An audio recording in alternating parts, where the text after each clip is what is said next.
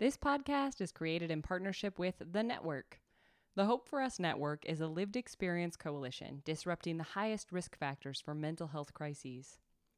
What you're about to hear is the audio version of this podcast. If you want to see the video component, check out our YouTube channel. If you want to tune in live and ask the guests questions in real time, check out our Twitch channel. We're on every other Thursday, 6:30 to 8:30 p.m. CST. Both links are in the description below. If you like what I'm doing here and you want to support it, consider buying me a coffee by clicking on the support button. And now, mental health and creativity collide.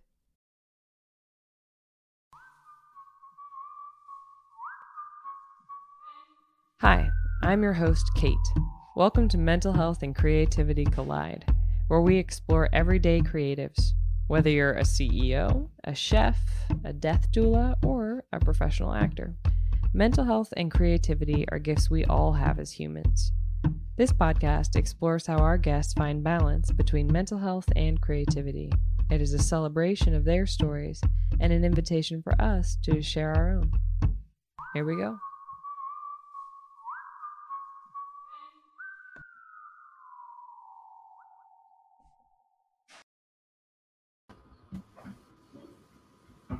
Hi, Tegan. Hi, Kate. How are you? I'm good. How are you? I'm good. Thank you for being on my podcast this evening. Thank you for having me on your podcast this evening. I'm delighted to be here. Yeah. So we always open up with just like a really quick optional breathing exercise. So you can either like chill or do it with me or not. It's totally up to you. Anybody watching now or later, you're welcome to join in too. It mostly just helps me center. So if you'd like to join, just taking a nice tall seat, or you can stand if you prefer, lay down. And then inhaling through both nostrils, just nice and slow.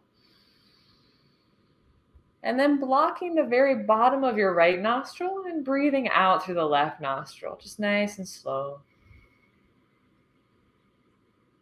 You can be slower or faster than me. And when you're ready to breathe in through both nostrils again,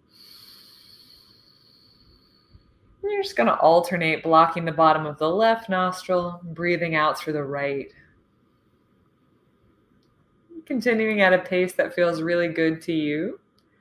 It's always just breathing in through both. And then exhaling through alternate nostrils as you go. Seeing if you can let the mind focus just on this breathing for a moment. We're just going to do this for a couple rounds, and I'm just going to be quiet for about the next 15 seconds or so.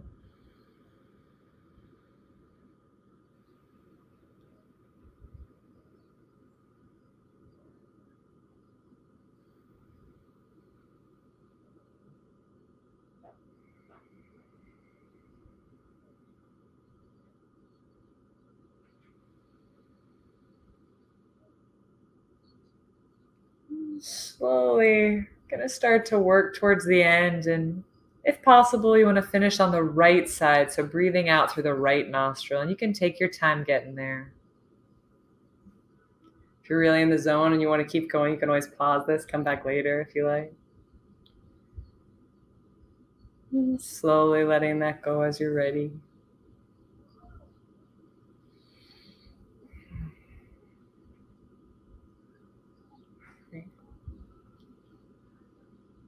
Thanks for doing that with me, Tegan. Thanks for guiding me in it. Yeah. So I would just like to start by introducing pronouns. I'm Kate. I'm she, her. I'm Tegan. I'm also she, her. Yeah. So Tegan and I have known each other since we were wee babes in the theater in Ohio. A very, very long time. It is coming up on, it's coming up on 20 years. We're not there quite yet, but we're very close. Yeah, it's amazing. We still have to figure out how to celebrate. I think we're gonna take. No, wait, no. Is it gonna be 20 years next year? Yeah, we're coming up 20 years next year, I think. Oh my God, 2022 is 20 years. That's absolutely buck wild. Yeah, it feels like I met you yesterday and a million years ago. I know it's like time is anymore. The thing I always think is funny about our friendship, because you and our dear friend Emily are my like oldest friends that I'm still close to, and it's so weird for me to sometimes think about relationships like that are so long spanning, because it's like, in a way, it's impossible for me to separate like the person that I am from knowing you guys. Like it's such a weird, because, you know, I have absolutely no concept of like what person I would have become if we had not met at such a completely formative time.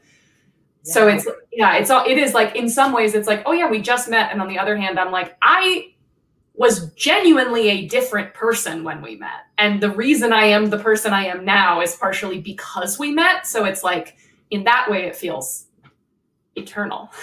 Yes. No, I feel the same way. Yeah. I don't know who I would be. Like, thinking about those like formative people, especially creatively and mentally. Like, you're such a rock in my life. And then also, I think, an inspiration creatively. And that's been something that we've grown in together as we've gotten older as well. But I do want to just introduce you to people who don't know how awesome you are. So Tegan is a full-time working human. She she is a ceramicist. She is a poet.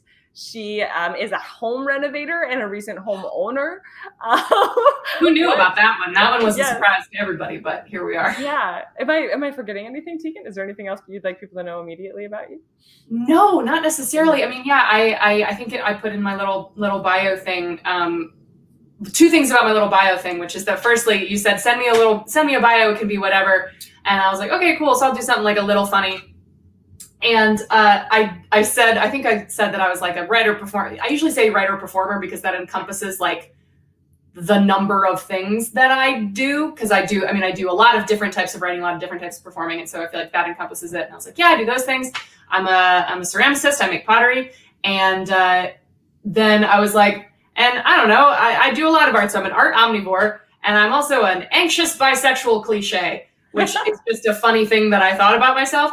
And then it was very, very funny for me to see the like little promo ad for this episode earlier today, because like it had that underneath my picture and it made it sound like a job title. And I was like, if I could make being an anxious bisexual cliche into a job, I would be a millionaire.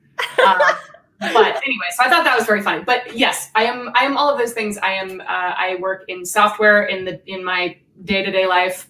I am a writer. I'm a poet and a fiction writer. This is my cat, Hal. You will see more of him, I'm certain. But yeah, and I perform. I used to be like what I call a capital A actor, and I'm not really that so much anymore. I do still perform. I act occasionally, but it is no longer my primary outlet. Yeah, I sew. I make clothes. I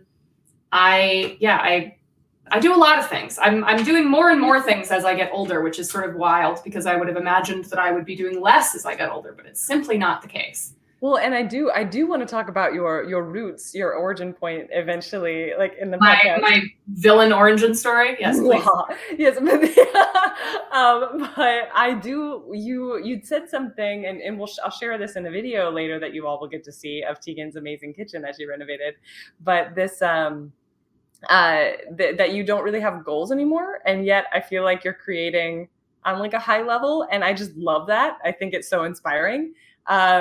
But would you be open to speaking to that, like right off the start? Like, what is it like to not have goals and to be creative and to take care of yourself? Yeah. Cause you also feel really mentally healthy right now. Like, tell me if you feel Thank you. Yeah, no, I do. And it's very weird. And this is another thing that we will certainly get into at some point, but it's been very interesting because like I went on antidepressants like 2 weeks before the beginning of the pandemic. You cut it so close. It's amazing. And so like, it's very interesting for me to go back because like I actively started medicating my brain to make it work better. And also everything about the world changed basically at the same time. And so it's very hard for me to like look back at the last 2 years and be like, what of this is because I'm finally treating my depression? And what of it is because everything is different? But yes, to your point, I feel weirdly, given everything that's going on in the world, reasonably mentally healthy at the moment. But yeah, I don't know. I think like, I feel like I can find a better way to say it than just that I don't have goals. But I think the way I was thinking about it earlier, and no, that's not to say that like you phrased it badly. I'm just saying, like, as I think about what it actually is, I'm trying to find a more accurate way to describe it, which is that, like, I think it is that, hell, either be in the picture or don't. But I think it is that the older I get less ambitious. Yeah. And I think the way that I frame that in my mind is that when I was very young, and we'll talk about this too, I'm sure, but like, I'm a product of the like suffering young artist industrial complex. We both are, yeah. So I was very attached to the idea of like, I must be driving towards the big thing at all times. Like, if I am not working my ass off towards like the thing, then I'm wasting my time, I'm wasting my space and my energy. And like, the older I get, the less attached I am to that idea. And it's been a slow process over the last, 5 or 6 years, I think, but I am much more invested these days in just being like, what feels good right now? And that is something that I never thought I would be focused on. I always thought I was like working towards something bigger than myself, like working towards something that was beyond me in some way. And I've just been much more focused on like, I'll try this. How about I just try this and see what happens? Or how about I, just let this thing happen, or let this thing sort of turn into whatever it's going to turn into. And not necessarily focusing on, oh, I found a new hobby, I have to turn it into a side hustle. Or, oh, I found a new hobby, I need to be the best person who's ever done it. And that is something that has been very freeing for me in a lot of ways. It's just, thinking less in terms of end result and much more in terms of process and what kind of process feels good. And just allowing that to be enough, like allowing it to be enough to just say like, I really enjoy this. This feels really good. Or this is a momentary thing that I can do to make my life better or someone else's life better. And it doesn't I don't have to be the best who ever was. I can just do a thing right now, and that's fine. Yeah. I have two thoughts about that. I'd love to know your opinion. One is, I think it's in Big Magic, the book by Elizabeth Gilbert on creativity. Yeah. But she talks about, she's like, there's really nothing that's like the best or original out there anymore. But she's like, something that I do find very captivating is just being vulnerable, like just being yourself and being in the moment. And I think it's really hard to do that when your end goal is like to be the best there ever was, or to be so I do feel like sometimes it creates more captivating and like beneficial time, like with the people in your life, however you're sharing it with them. Totally. Yeah. Do you feel the same way, or is that like a? Yeah, no, I totally do. And I think I mean, and this is something I'm sure we'll get into as well, but like it has been a really interesting shift for me. And I think it's kind of a like symbiotic relationship of it has made me mentally healthier to start thinking this way. And also I'm thinking this way because I am mentally healthier. Yes, totally. Because like for me, I mean, I specifically like the type of anxiety that I experience in my life and have for basically forever since I was like a little kid is the like hyperproductive type.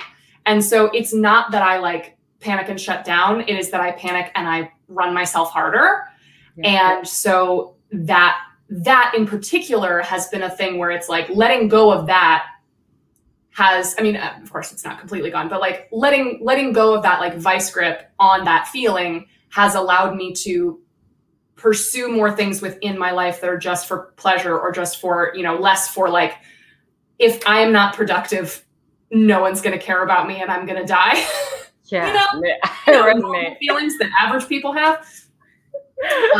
So yeah, it's a combo of like also letting go, like trying to do less or trying to be less for constant forward momentum has also allowed me to lessen that anxiety in turn. So it's been an interesting sort of combo platter of those two things.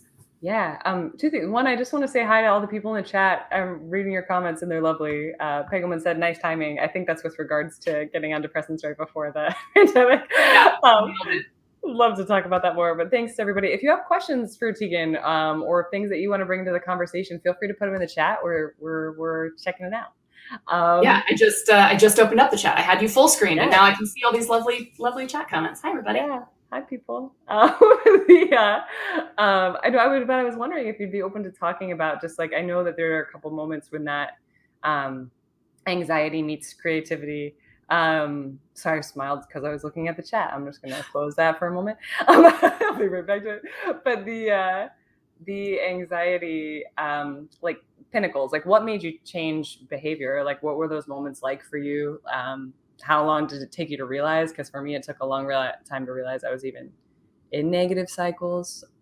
Oh yeah. I mean, I definitely, I was in a very, it's interesting, right? Because like you oftentimes find your way out of future negative cycles by like hitting a crisis point that is untenable in some way. And like that shifts something in you. Like that has happened to me a few times where it's like either a situation that I am in where I go like, okay, this could not possibly have gone worse. Or like this circumstance could not possibly have been more detrimental to me in some way. And so like, now I recognize, because it is like the most extreme possible example of the thing, then you recognize like, oh, I've been doing smaller, like less impactful versions of this forever. And maybe now I've realized that I can't anymore. Yeah.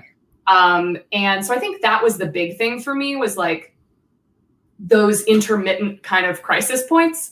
And I did a thing that I am certain many other people have done and continue to do, which is that for so many years, I was like, well, I'm not in crisis right now, so I don't need to see a therapist. So I did that for a long time. And then I finally started seeing a therapist in my early 20s. I was maybe like 23, 24.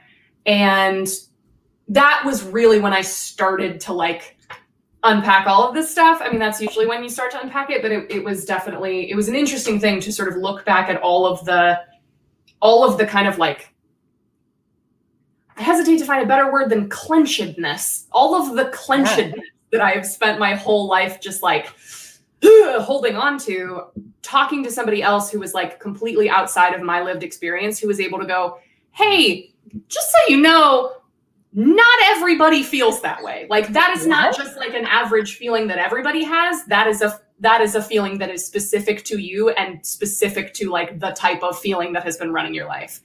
And so that was really useful. But yeah, I mean, I would say from a creative standpoint, I know we were talking about this the other day about like, I was a theater kid. I'm a lifelong theater kid. It will never be truly cut out of me, but I was much more intense about it in my early 20s. And yeah, it's how we met. It's how we grew up together. We're both in that world. But I was in a process where I was just like running myself way too hard. I was doing like 5-6 shows a year. I started producing theater.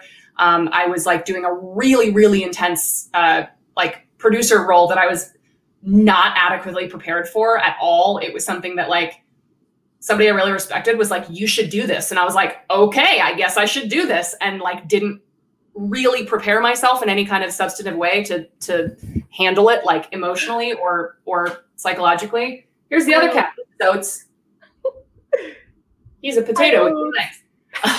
But so I was doing that, and I was just sort of like in this constant cycle of, I will just like, of almost sort of taking myself out of the equation of going like, my physical needs, my psychological needs, like that doesn't matter. It is all in service of a product, and the product is the only thing that matters.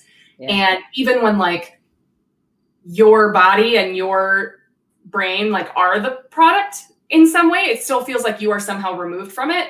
And so I always talk about the one day that I was producing this show that you were in. Yeah. You were wonderful in it. This story is in no way a knock on you. It is a knock on me.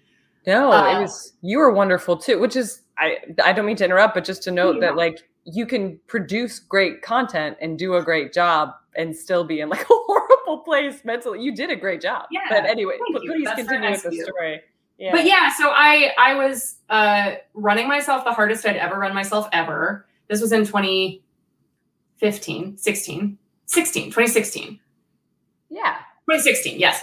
I don't know what time it is anymore. So it was in 2016, and there was this one day where like I was so sick. I was like the sickest I had been in years. And earlier that year I had shingles, which is a wild thing to have when you're 25. And I was just like getting sick all the time, and I didn't really understand why. And then I got really sick, and I had like a fever of 101, and I was homesick from work. And I had this situation where, like, I don't know if any of y'all have ever had canker sores, the little guys that you get inside your mouth. Not cold sores, but like they just like appear sometimes inside of your mouth and they hurt very bad. I got one of those and I went, oh man, that sucks. And then I got 2 more of them, and then I was like, oh, that extra sucks. And then over the course of like 3 or 4 days, I got like 30 more, until like the whole inside of my mouth was just like in constant pain all the time, and I couldn't really like eat or swallow or talk. And I went to the dentist because I was like, who do you go for who's an inside of cheek doctor? I don't know. That's nothing. And so I went to the dentist and I was like, what is wrong with my face? What is happening to me? And she was like, well, canker sores do generally develop from stress, but also I've never seen this many at a time. And in my mind, I was like, you don't say. But I was like, we were in a situation where something had gone wrong with some production piece of the play that we were working on, and neither one of my other producing partners could do anything about it. And it was literally like, somebody has to go to the store and pick up some lumber and drive it to a studio where it's going to get worked on. And I was like, I'll do it. And so in my pajamas in the middle of the afternoon on like a Wednesday with a fever of 101, I was like at a Home Depot buying lumber. And I just had this weird epiphany, I think, at that moment, where I went, oh, I can't like do this anymore. Nope. Like this thing that I'm doing, I don't know that I can do this more. Yeah. So that was sort of an epiphany moment for me, where I was just like, I have broken myself in some way that like is completely voluntary, and I don't have to. Yeah. I think it's so admirable you had that epiphany, because I think so many people still don't, like they're like, oh, this is life. I have to live this way to get what I want. I think that is both art and capitalism, right? Yeah. Like it's both of those things are just like, ignore your needs and just drive as hard as you can towards the thing, because like you don't have time to stop, and think of all the people that will fall down if you stop. And it was very tough to sort of remove myself from that cycle, because it is both in capitalism, it's very much about you can't stop because you need to make money. And in art, it's very much like the struggle with the pain. Exactly. Absolutely. Yeah. Thank you. And it is the thing of like, the show must go on. You are in service of the show. The show is what matters, and you are just a chunk of it.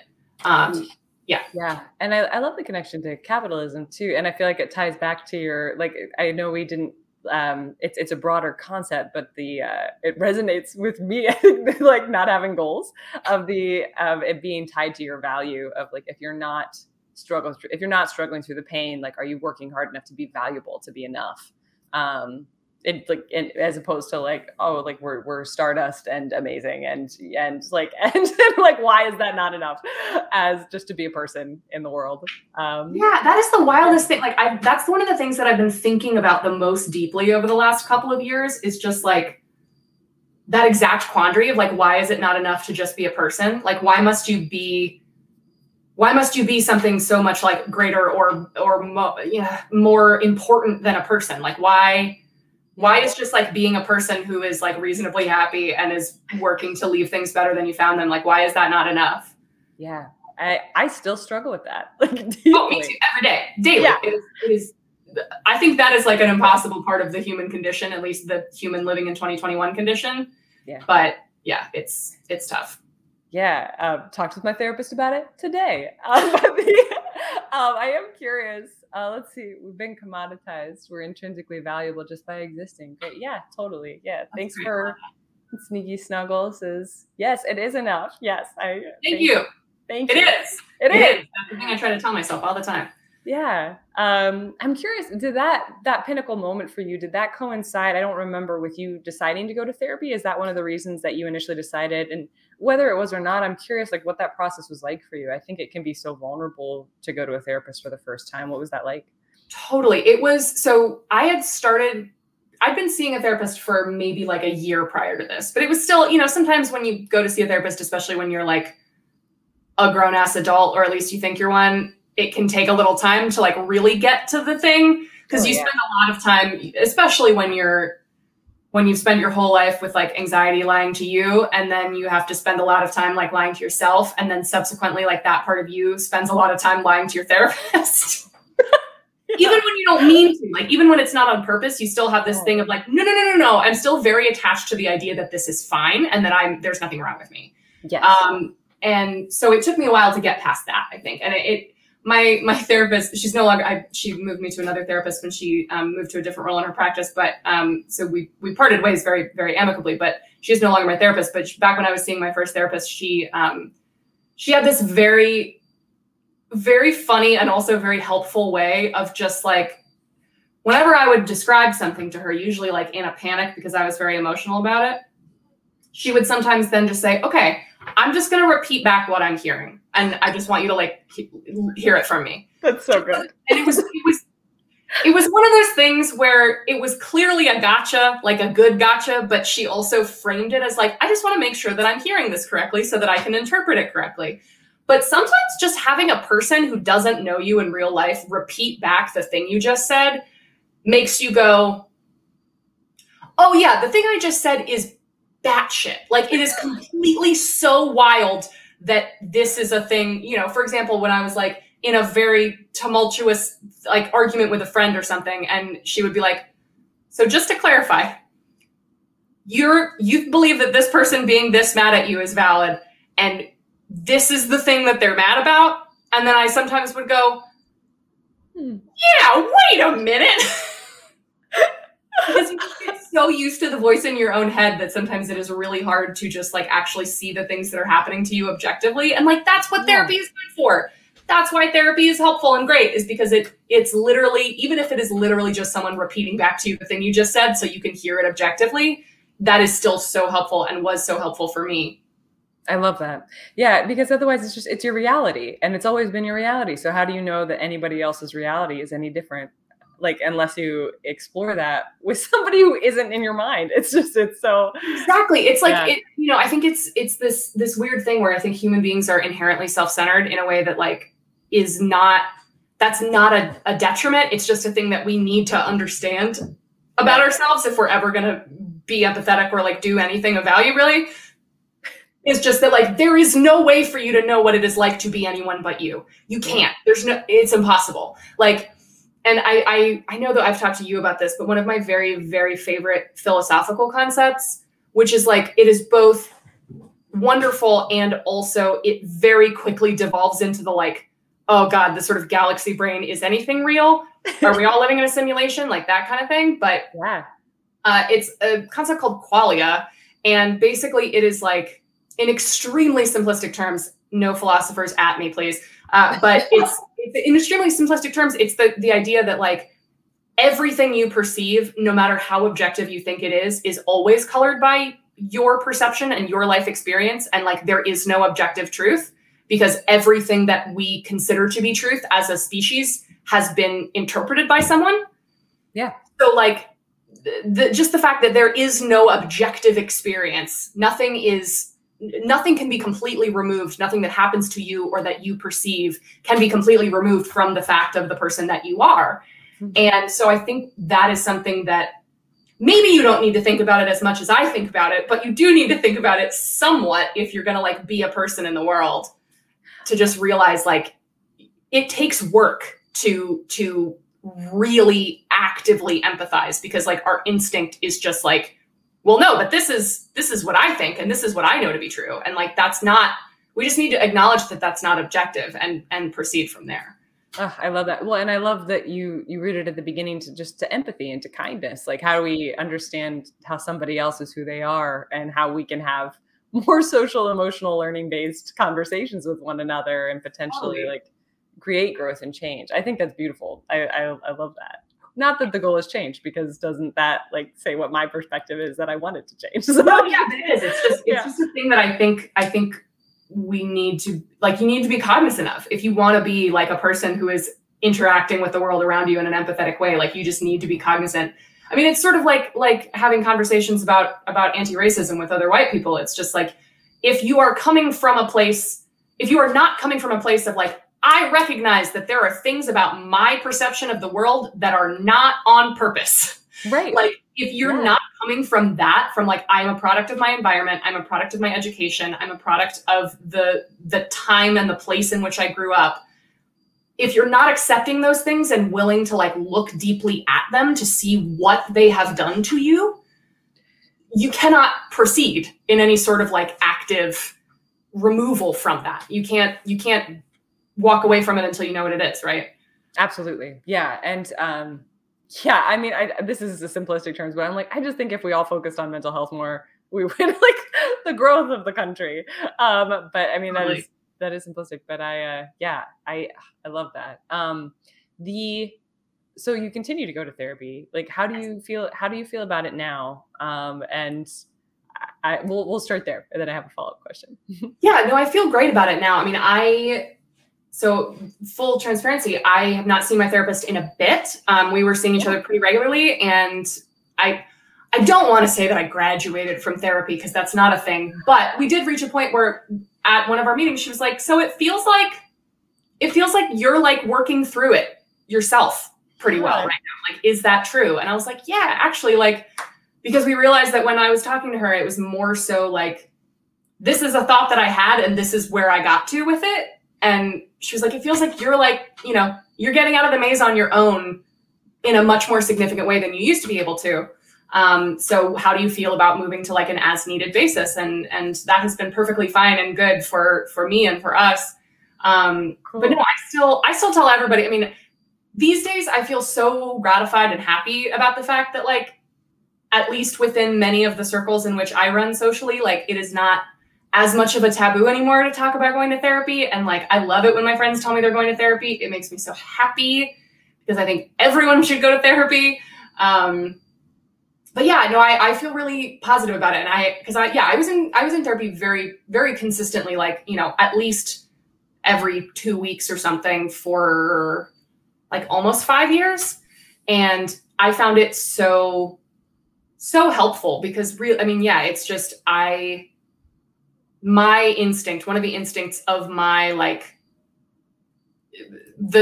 all the things that make up my brain is to just say, like, I can take care of this myself. It's okay. I can just white knuckle through it. And if I don't look at it, it sort of reminds me, this is something of a tangent, a weird story, but it's the way that I used to handle my problems was very similar to the way that I treated a mouse that I once found in my apartment. Which is to say, so this was my first apartment where I lived alone, and I had been living in it for like 2 weeks. And one day I was sitting, it was like midnight, and I was watching TV, and I saw something move out of the corner of my eye. And I looked down and I saw this mouse on the threshold of my kitchen, and it just froze, and I froze, and we made eye contact. And I said out loud in my house where only I was, I said, I'm going to look away. And if you're gone by the time I look back, we can pretend this never happened. And the mouse just sort of looked at me, and I looked at the mouse, and then I looked away. And then a couple of seconds later, I looked back and the mouse was gone, and I never saw that mouse again. So all this is to say, therapy was an important thing for me to do in order to learn how to stop looking at my problems and saying, like, I'm just going to pretend you're not here very aggressively and move on with my life. Could we do that, please? I love that. So that's how I feel. That's a very, very strange way to tell you how I feel about therapy, but that's how I feel about therapy. No, I love a good visual representation of an internal problem. I think that's beautiful. I think about that mouse all the time. Yeah, he's probably still chilling there. Good for him. I hope so. Yeah. Oh, baby, I don't know what you're. He's fine. Maybe not. Let's not worry about it. Let's not think about it too hard. Let's not think about it. No, but I do love that you brought that up, though, because therapy too, for me, I've been like, there's been times when it's very consistent. And times when it just, like, it wasn't, and that was what was needed. And right now I'm in a time when I'm back in it again. And And everybody's different. And I think that's something we don't talk about a lot. Like some people, it's like, it's a short endeavor. Some people it's once a week forever. Some people it's 5 years or 5 months and that's okay. I love that you brought that up. I do want to talk a little bit about baby Tegan. I'm curious about baby Tegan from the perspective of mental health and also from creativity. We'll start with creativity, if that's okay. Do you have like a first memory of being creative or of making something, or does anything come to mind when I ask that? Oh gosh, that's a really good question. I mean, I think I've always been two things, which is I think I've always been driven to make things, and I think I've always been very opinionated. I love that about you. Yeah. I mean, I always joke that like people, there's that saying that like you ultimately become the person you're going to be by the time you're 5. And I don't know if that's completely true, but I think that there are some aspects of that are very true. Yeah. Specifically, the story that people always tell about me, and by people I mean my parents and also me, tell about me is that when I was like 4 years old, we were at my aunt's wedding, and I had, you might not be able to picture it now, but at the time, as a wee tiny child, I had this like long, curly blonde hair. Like I had like beautiful little blonde ringlets as a child, and everybody was just like, "Oh, the hair, your hair's so pretty, your hair's so pretty, your hair's so pretty." And we were at this big family event. I was 4 years old, and I walked up to my mother and I said, "If one more person touches my hair, we're leaving." I think that's so fair. And she was like, "Okay." And then she asked everybody to stop touching my hair. And like, so I feel like that aspect of me as a young child is very much the way that I am now. I love that. I think deep in my heart, I am still the if one more person touches my hair, we're leaving child. But also, yeah, I mean, when I was a little kid, before I could write letters, I would pretend that I was writing letters. Like I would just take sheets of paper, just scribble on them so it looked like there was writing on there. And that was my first sort of like instinct of, I want to be making something, even if I don't know what it is. Even if I don't like understand it, I still want to be doing something. And I dictated books, like stories that I wrote in my mind to my mom when I was maybe like 4, 5, 6 years old. I didn't know that, Tegan. That's so cool. Yeah, I still have a few of them actually. But I was very much like writing stories at that age. I hesitate to call it a novel, but quote unquote a novel when I was 10. And don't worry, it's not good. It's about magic dolphins, but it sounds great. But that was the thing that I was like, I want to write. I want to be a writer. And I loved books. I was obsessed with books. I listened to books on tape all day, every day. I walked around my house with a boombox tape player 24 hours a day. I slept with it in my bed with me, and I would listen to books on tape every minute that I was awake. So I've always loved reading. I've always loved writing, and that, I mean, also I would paint, I would draw, I would do whatever. Not that I was ever particularly good at those things, but that was my first writing, I think, and at least pretending to write was my first sort of creative endeavor as a little kid. Yeah. I remember you writing stories about us when we were young too. And I loved that. But also I meant to mention, this is a Tegan original that I am holding. Oh, thank you. Now. I wondered if it was. I was like, that looks familiar, but yeah, I made that. Yes, I love it. It's one of my absolute favorite things, and I love drinking out of it. Well, I'm here, camera. Okay, it's starting to go away. But no, you're an amazing ceramicist. So going from writing stories as a young person, actually, before we get into being a ceramicist, I know you've talked about dealing with social anxiety. Like, do you look back as a child, like to your childhood experiences, or before you would necessarily call it social anxiety, and like, what do you think about like time pre-understanding? Yeah, I think I don't know. It's interesting because I think I've had a lot of anxiety my whole life, and it is, I think, interpreted, or like I've interpreted it in different ways, and it's affected me in different ways at different ages. But I feel like the social aspect of it, a thing I think about a lot is that when I was in college, and this is like still a little bit older than young Tegan, but I'll bring it back. But when I was like 17, 18 years old, when I was at school, I would be like, I have very vivid memories of being in large social groups of people that I like didn't really know that well. and everybody sort of being talking and whatever. And I was like so intently listening and paying attention to the conversation. And then somebody at some point, usually it took a while, but at some point someone would like look at me or ask me for what I thought. And I just had these absolute moments of panic where I went, oh God, you can see me. And I think it was just that, like, I was so, when I was younger, and you know, I say when I was younger, I'm about to turn 31, so I'm not that old, but like when I was that age and younger, I was very, very, very deeply attached to the idea that everybody had to like me. I was like, if people don't like me, if people don't think that I'm like smart and pretty and cool, what am I doing? And so I was so deeply like freaked out about that at all times that I think I was not able to comfortably really be myself in a way that felt genuine. You know, this is going back to when I was a little kid, I was so attached to being like, I want you to think I'm very cool and interesting. And if you don't think I'm very cool and interesting, then maybe we shouldn't be friends anymore, because like I need someone to think that I'm very cool and interesting. Yeah. And I think now, obviously, I can look at that and go like, oh, that's a social anxiety thing of just being like, I am so afraid of how this interaction could go that I cannot relax and like enjoy it because I'm so focused. And, you know, again, you talked about this earlier about how you can be producing great art or doing great things or like seeming very unbothered on the outside while you are like drowning on the inside.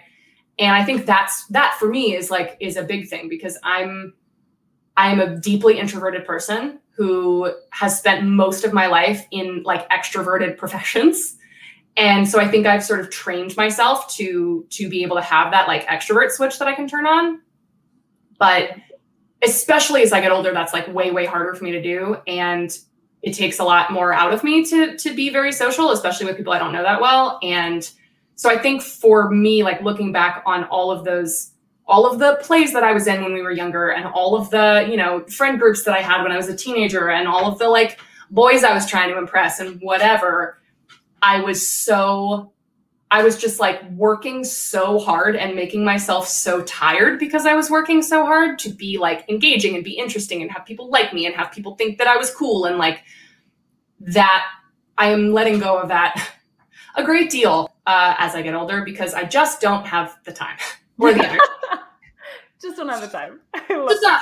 But like that I think is the biggest thing for me, social anxiety wise, when I was growing up, was just like this intense consciousness of, do these people like me?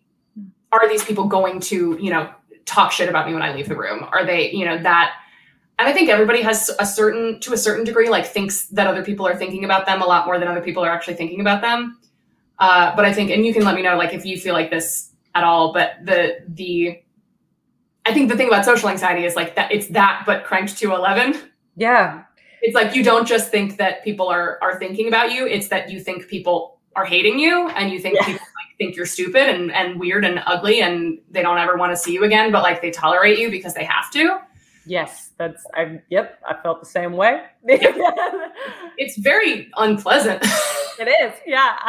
I love that way of describing it too. I think that's accurate. And also just, I think I would, the inability to control it at first anyway. The difference between like being a person with anxiety and being a person with an anxiety disorder, right? Is that like, I feel like, you know, somebody with anxiety can calm themselves with techniques. Well, did you ever do the thing, or do you still do the thing? I still do this, but where you will like, if you know that there's a certain conversation you have to have with somebody, you will rehearse it over and over and over again. Yeah. Do you do the thing where you, I play back old conversations to be like, did I fuck that up? Every day. Every day when I lay down to go to sleep, I just think like, oh God, I said that stupid thing to that person that I don't talk to anymore 15 years ago. I wonder if they still think I'm stupid. Yes. Every day. Oh, Every absolutely. Day. Yes. And then it's like trying to push it out. But then, I mean, I have more techniques that are helpful now, but. But it's just like constantly I'm just thinking about like, oh no, what have I done? Even if the thing that's like, oh no, what have I done was forever ago. It was to a person that I don't even remember their name. Like, of course they don't remember this, but I'm just sitting there going like, I did such a bad job. I ruined everything. Yes. What coping mechanisms do you use now? Like or are you just like better at seeing it and being like, oh, I can, like, what sorts of things help you now? Because I feel like you are just so much more comfortable with it. Thanks. Yeah, I think it's interesting because and I promise I'm not going to start every answer with, it's interesting, but I think I am in some ways just like more practiced at it. I think I am more practiced because of the time that I spent in therapy and the time that I've spent like using the tools that I learned in therapy.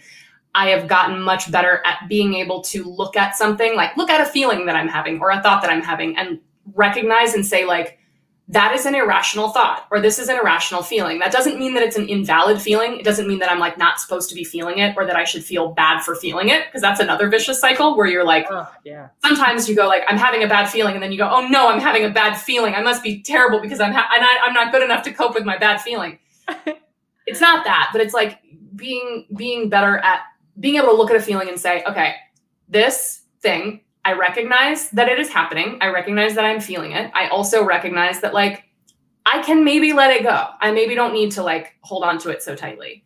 And so that has been helpful for me. I think also, honestly, and it's tough to sort of parse this again, thinking about like the time that I've spent on antidepressants versus the time that the pandemic has been a thing.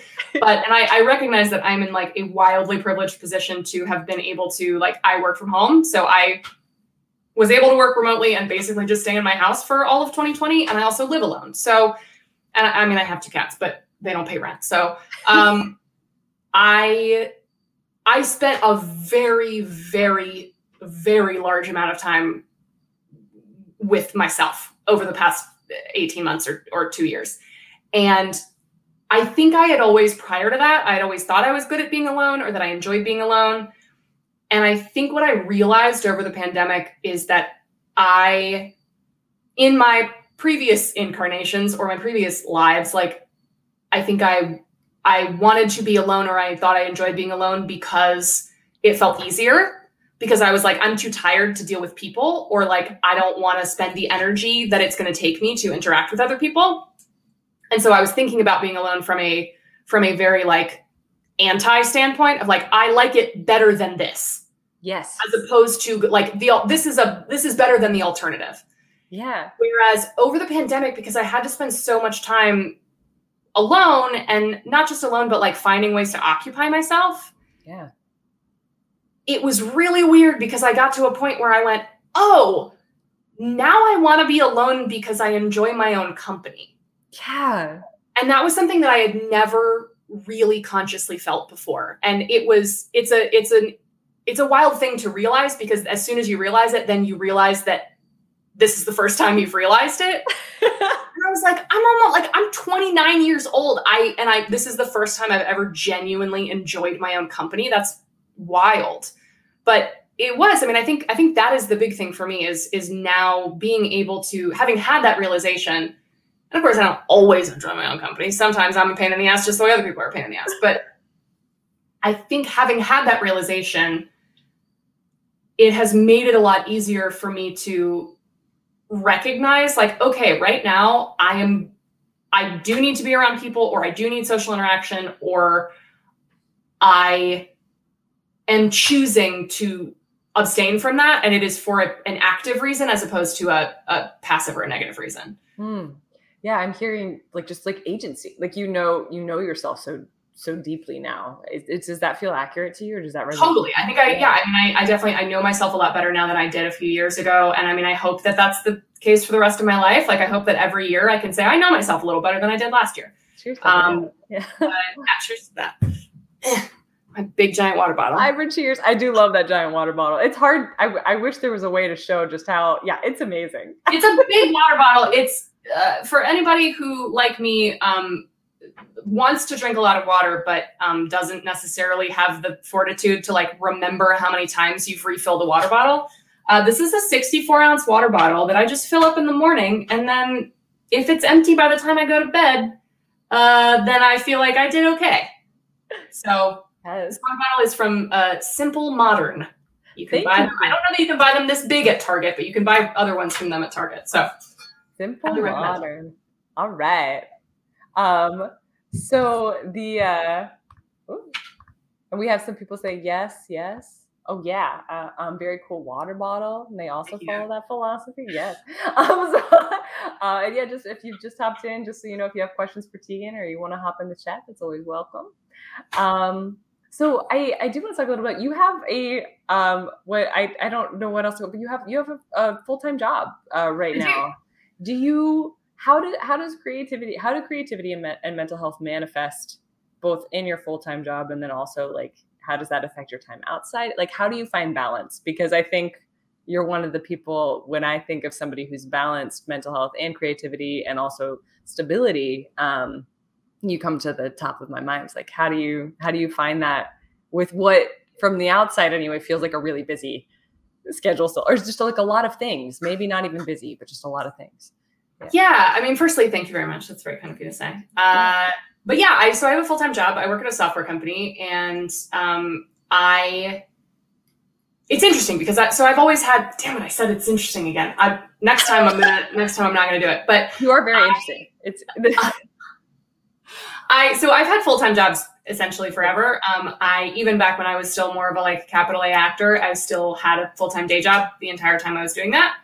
And at that time, so I worked in a much more like buttoned up environment for many years. I worked in, offices like law. I was a temp for a long time. I was working at like law offices and finance offices. My last job prior to this one was I worked for finance in 6 years, I worked in finance for 6 years. Is that what I said?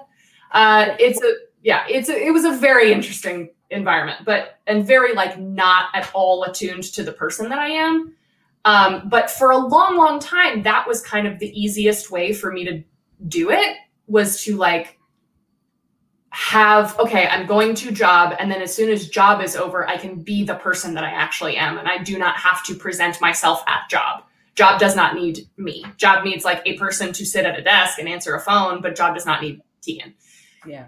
And so it was really strange. Like when I finally realized, and that worked kind of, I guess, for a long time, because I was able to go to work and get a paycheck and then go to rehearsal and then come home and go to sleep. And that was what I did for like a decade. And it was very tough in a lot of ways. I mean, one, because I didn't really have any time to do anything that wasn't one of those things. And also just because, at a certain point, I think that compartmentalization of self can get really exhausting, because it takes energy to do that. It takes energy to like be two separate people over the course of a day. Yes. And so when I finally decided that I needed to leave my last job, I had a friend who recommended me for this particular job, and it ended up being like, I really like my day job. And I also, it is at a place where like, it is easier to be. We talk about like bringing yourself to work, which is an interesting brand new thing for me. And so it is a place where, I mean, like my actual job doesn't require as much like creativity in the sense that, in the sense of like all this, but it does require some more like, you need to be charming, and you can like act like yourself, and you can, think about problems in unique ways. And that I think has been really helpful for me also, because it has reduced the amount of effort that I spend sort of splitting myself into two sides of the same coin.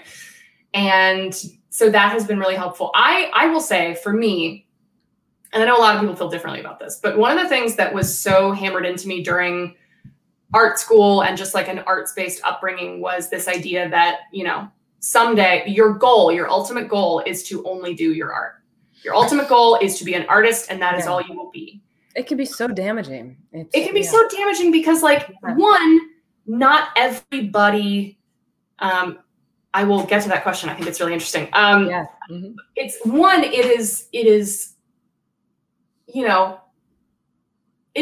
tough. It's sort of tough. I'll be totally honest with you, Kate. I forgot the beginning of that sentence that I was trying to finish just then. What was I just talking about? You were talking about like work, but I think we both got distracted from. I got distracted. I looked at the comment. I was like, "Oh, that's a great question." I started thinking about how I would answer that question, and now I forgot what I was actually talking about when I looked at it. I'm sorry. You were talking about the how in art school the goal, Yes. the dream is to pay your bills with your art. And like you're not valid until you do that. Such silly bullshit. Sorry. Exactly. Well, I think it is silly because it is both very hard to do. And also it is like not everybody functions best that way. And that's the thing that it took me a really long time to realize was that like I personally make better art when I am not spending my whole life stressed out about like whether I'm gonna be able to pay my bills. Yes. And preach. And yeah, I mean like the fact that I can have a day job where I go and where I enjoy it, at least like most of the time. I mean, I don't think anybody enjoys the day job 100% of the time, but where I'm like, I feel reasonably happy to do this job and I feel reasonably like respected and like I can be a person there. And having that and being able to know that like I have a steady paycheck, I know that I can afford to live where I'm living, the way that I'm living, I can afford all my expenses, like, and not have to stress out about that all the time. That allows me the mental space to then say like, okay, I can make art and I don't have that pressure of, I need to make art that is good enough that someone will buy it. Otherwise I won't be able to eat. Yeah. And some people thrive on that. That is not at all to say that that's not a way that people do and can live, but because some people, that's their energy. That's like where they, you know, they derive a lot of excitement and focus from that fear or from that, like that constant motion, but it is not the case for me. Yeah, well, and it's just because absolutely, but then it's just but also there's this other way, and I've seen both with you and with my partner, my current partner, that I'm struggling to find words that don't sound capitalistic, but like the output of your creativity levels is so much higher, and also from the outside anyway, your happiness levels as you make that output of creativity seems so much of a better quality. Is that true? Or totally, I think that I definitely feel like right now my output is quantity wise less than it has been in the past. I think quality wise better. And I think that the quality, like the circumstances under which I make art are better. Yeah. And they make me less miserable. Yeah. Well, and I do want to talk a little bit about the amazing art that you do make. But I love this question in the chat. It's how. No, you did not interfere at all. I'm sorry. I interfered with myself. I was just thinking about your great question, and then the rest of my thought ran away from me. That happens sometimes. No, it was a lovely experience from my end. Like it's so nice to have such a lovely question. So please, no need to say sorry. But it's how do you pivot from self-care and work? Yeah, so I think this is interesting, and because it is a balance. Like it's a hard balance to strike. And I think that especially, I'm going to stop saying capitalism at some point, but capitalism doesn't really care about the self as much. And it is much more focused on the work. And I feel lucky in the sense that like my job in particular is kind of seasonal in the sense that like there's a good chunk of the year where I'm like a lot less busy. And then it's a really concentrated period of time where I am much busier and much more focused on work. But the rest of the time, like I have a lot of flexibility in my job, which is really a great boon for me.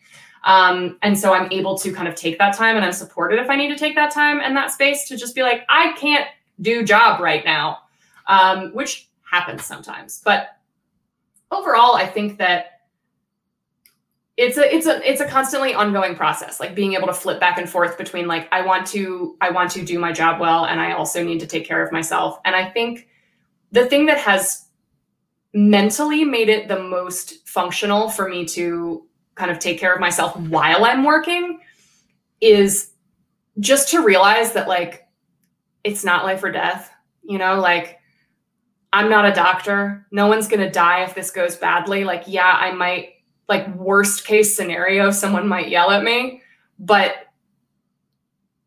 really at the end of the day, like, because I'm in an outward facing role and a client facing role. And so sometimes it's like, these people don't know me. They don't, even if they're mad at me, they don't know me. They don't know the person that I actually am. This is not a reflection, even if they're upset or if, something has gone wrong, like that's not a reflection of my value as a human being. This is just a piece of my life. And I'm not and I think this goes a little bit along with like having less ambition, right? Is that I am not in a job that I feel deeply attached to as like, this is my career and this is the thing I want to do for the rest of my life. And that has actually been so freeing for me, because I've been able to allow myself a lot more self-care by just saying like, if I have to like move on and do something else, that's okay. And also if it turns out, I mean, I take pride in like being good at things. I like to be good at my job. I want to be good at my job. But knowing that if it turns out that I'm not, or if like one day I'm not, that's okay. And that's not saying that I'm not good at anything. And it's not saying that I'm not even good at this particular. It's just that like, it's a job. And sometimes you do a good job and you try your best. And sometimes it just doesn't happen. And you know, sometimes, yeah, I think just like having that sense of separation of like, this is, even though I can bring more of myself to work now than I could in the past, like still going, okay, this is only a part of me. This is not my whole self. This is not my whole value.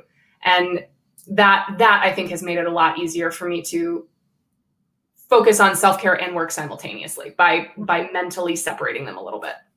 Yeah, that was lovely. Yeah, let us know if there's any other element, if there is another element to that question that you want us to talk about, because good stuff. Thank you very much for that. Yeah. And then I did want to ask you, Tegan, because I feel like at this job, and you sort of touched on this, you are very respected. Like your voice is heard, like if you need to take time or like you're having a hard day, like people listen to you. And like change takes times, but this is good. Good question. I feel like it's not look at it too closely because I know it happened. Exciting questions. But I do feel like, and it takes time to make these changes, but for me, when I'm in a job where people aren't listening to me, or they have the mentality, like my superiors have the mentality of like, push till you drop, we're the priority. We can text you at any time. We can email you at any time. Like that really, I just don't do that anymore. Throw that in the garbage. Yeah. And like, I've not been able to leave immediately, right? Like sometimes it's taken months, but no, like no more.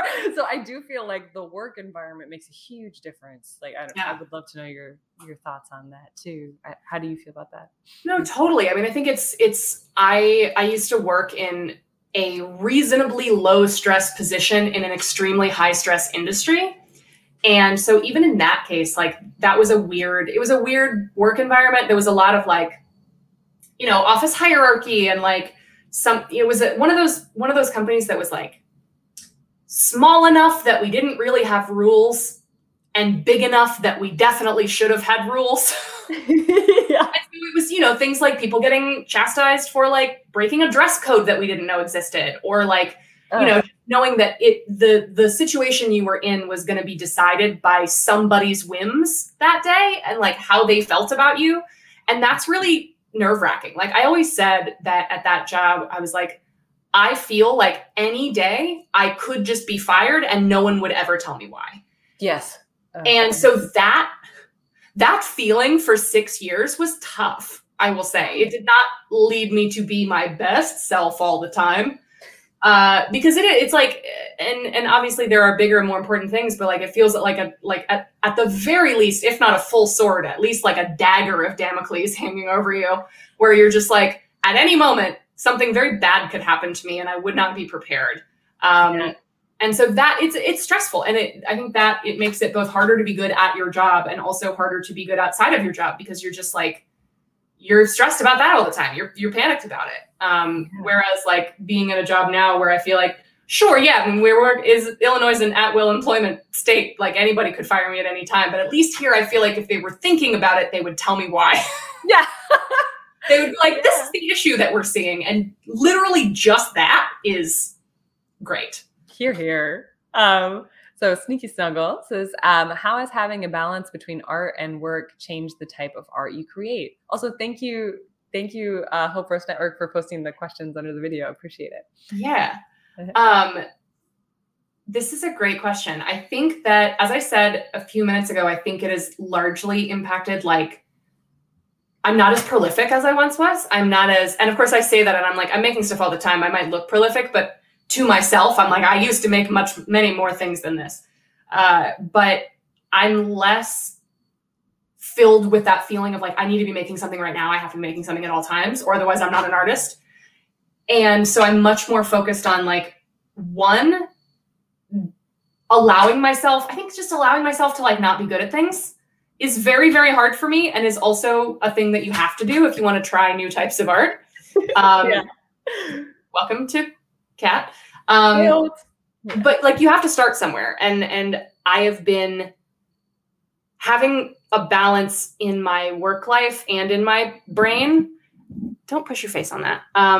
Has been so helpful for me to just be able to not spend as much time going like, well, either I don't have very much time in which to do this. Like I'm at work from 8 to 5:30 every day, and I there's not much time that I have to focus, and like I have to run from this place to that place, and I don't have the time and space to really sit and think about this and like mull it over. I just have to do it right now.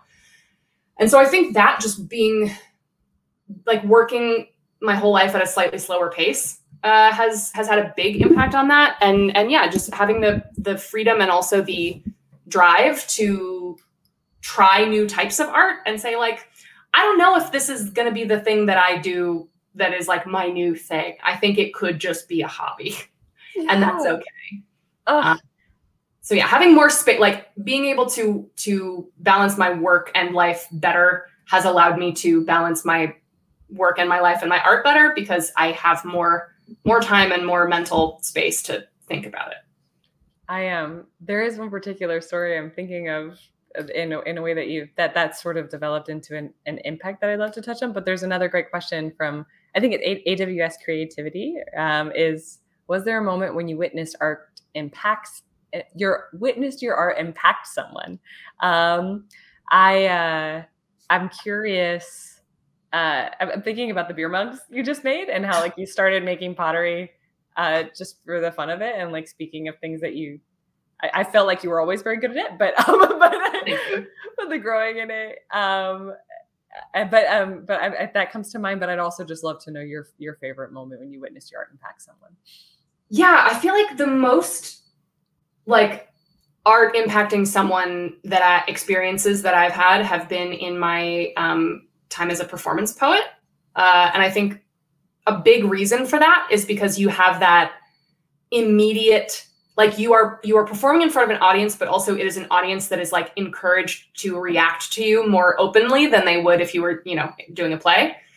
And so I think that has been that's like a very visible kind of feedback loop. It's like if you are performing a poem and somebody is reacting to it, you can see and feel that right in the moment you're doing it. And so that has been, I always wrote poetry, and I never really thought that it was very, I didn't think it was very good, or I didn't think it was like, I thought it was very like, oh, this is just for me, or this is like just about my thoughts. And it's awesome. Yeah. Thank you. But the most interesting thing I found about poetry is that like the more specific it is, the more universal it is.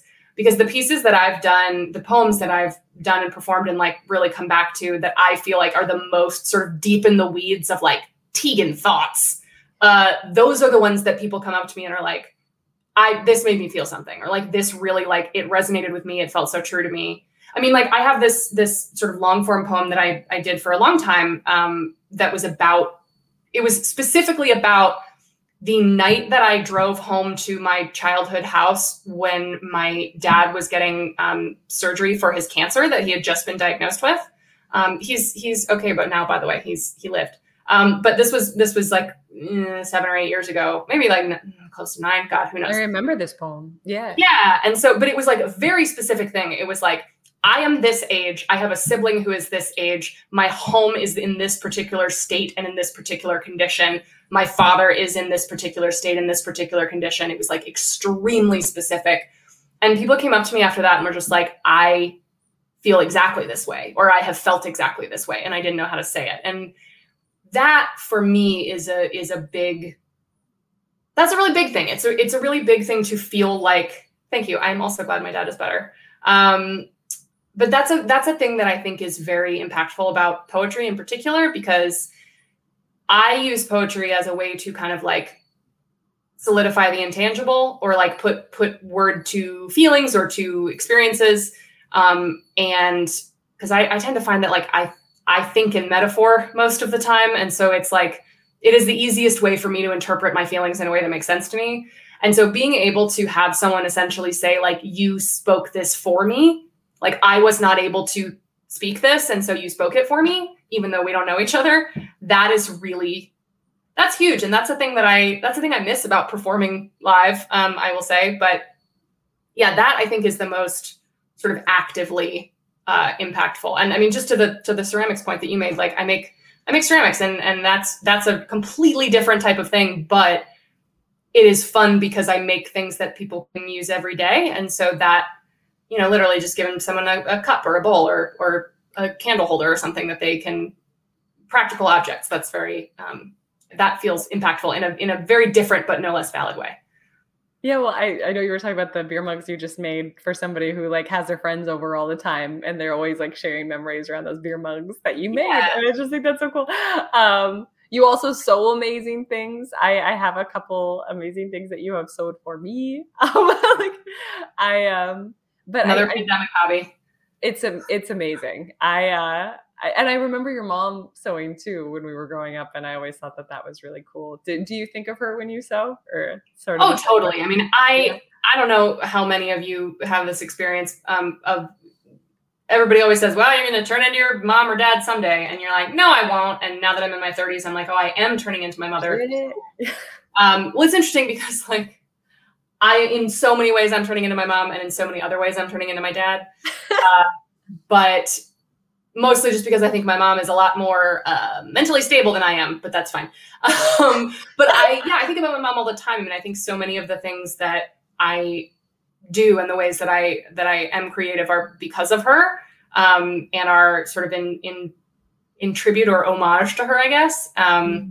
So yeah, sewing. I mean, she always would sew things when we were kids, and baking and cooking. She would always bake and cook and make these amazing things for us. And even books, writing, reading, all of that. She was, worked at bookstores and libraries my whole life. So that was a big part of our life growing up. So yeah, I always think about my mom when I'm sewing. Yeah. Well, your parents are both awesome, and you are awesome. So that feels like a good reflection. But I feel like so many of us, we are either creative in spite of or because of our parents, and I feel like it's very rarely like a neutral ground in the middle. Oh yeah, it is either that you are creative because you completely rebelled against them, or because they like allowed you to flourish. And right. Yeah, I feel like the in between space is when everybody's like, I guess I'll just be a realtor or like a lawyer. Or something. Yeah. No shade for realtors and lawyers, but like there's I think it is sort of that instinct of just like, well, whatever it is, whether you can also be a mediocre writer or a mediocre artist of any kind, but like just that thought of it's fine. Yeah, totally. Yeah. And also AWS Creativity said, thank you for sharing. Thank you for the question. Yeah, thank you for the question.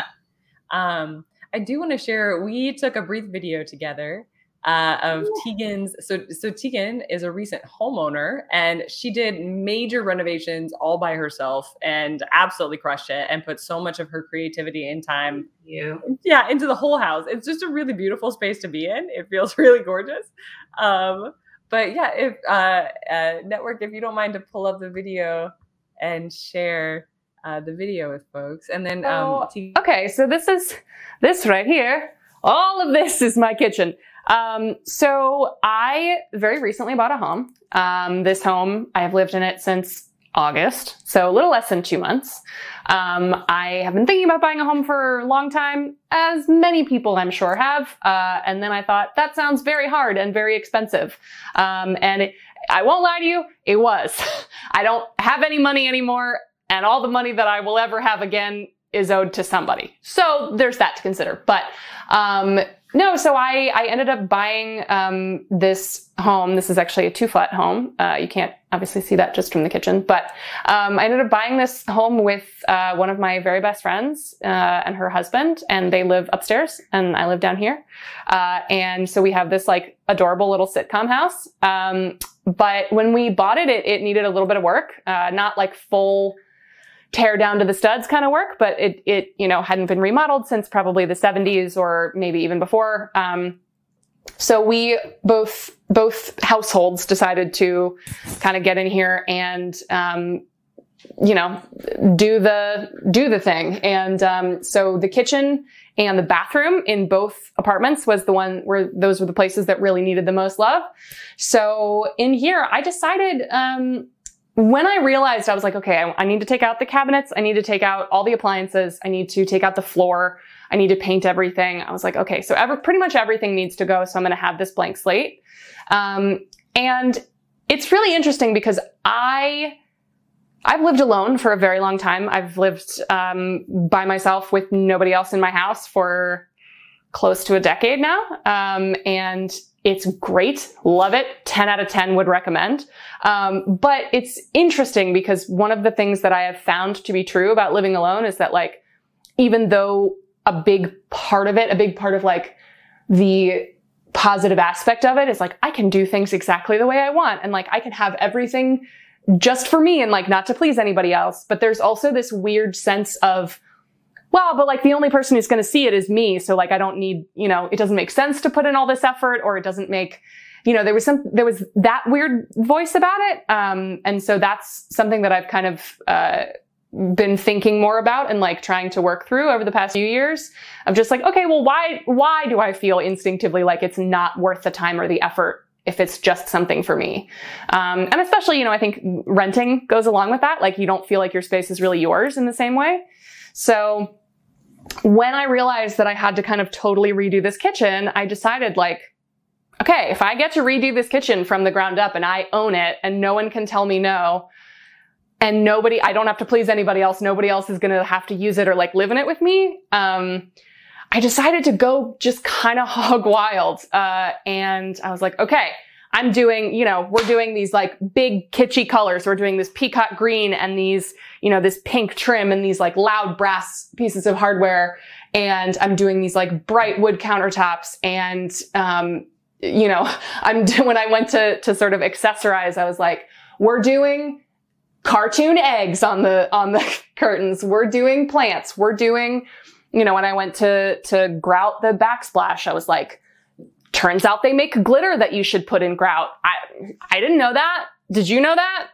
So I decided that I would, have purple grout with glitter in it. And, that I would have this like super loud wallpaper and these bright colors. And it's been really, really satisfying, both to kind of have the initiative and the image of like, this is the feeling that I want this kitchen to have. And this is the way that I want to, this is the emotion that I want it to bring out in me when I'm cooking, when I'm using it, when I'm baking, when I'm in here. And also to go like, I can just reach for whatever, and nobody, like, just getting over the feeling of like, nobody's going to stop me has been a really interesting one, because I don't know, you always feel like somebody's going to stop you, right? You always feel like somebody's going to be like, well, let's not go that far. But I don't know, I own the bitch. So like, I don't know what to say.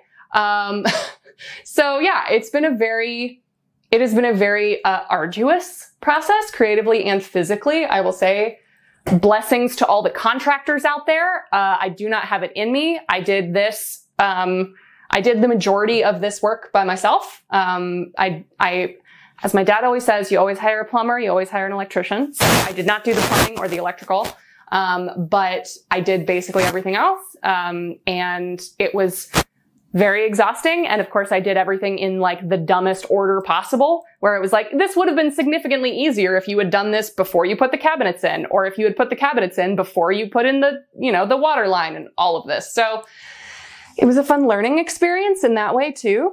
But it's been really interesting because I have spent a lot of my life making art that is intangible, and that is for other people. And that is like, you do it and it's done and it's like an outward expression. Whereas over the past year or two, I think, not to get too much into the COVID of it all, but in plague times, I've had a lot more of an attraction to art or creative expression that's really tangible. That's very much like, I can hold this in my hands and I can look at it. And I think part of that is because it just felt like something I hadn't really delved as deeply into before. And I was very bored in 2020. So I decided to like learn some of those things. But also I feel like it's like one of the side effects of being someone who was privileged enough to just like stay in my house for most of 2020 was like that there were times when I wasn't sure that I really existed.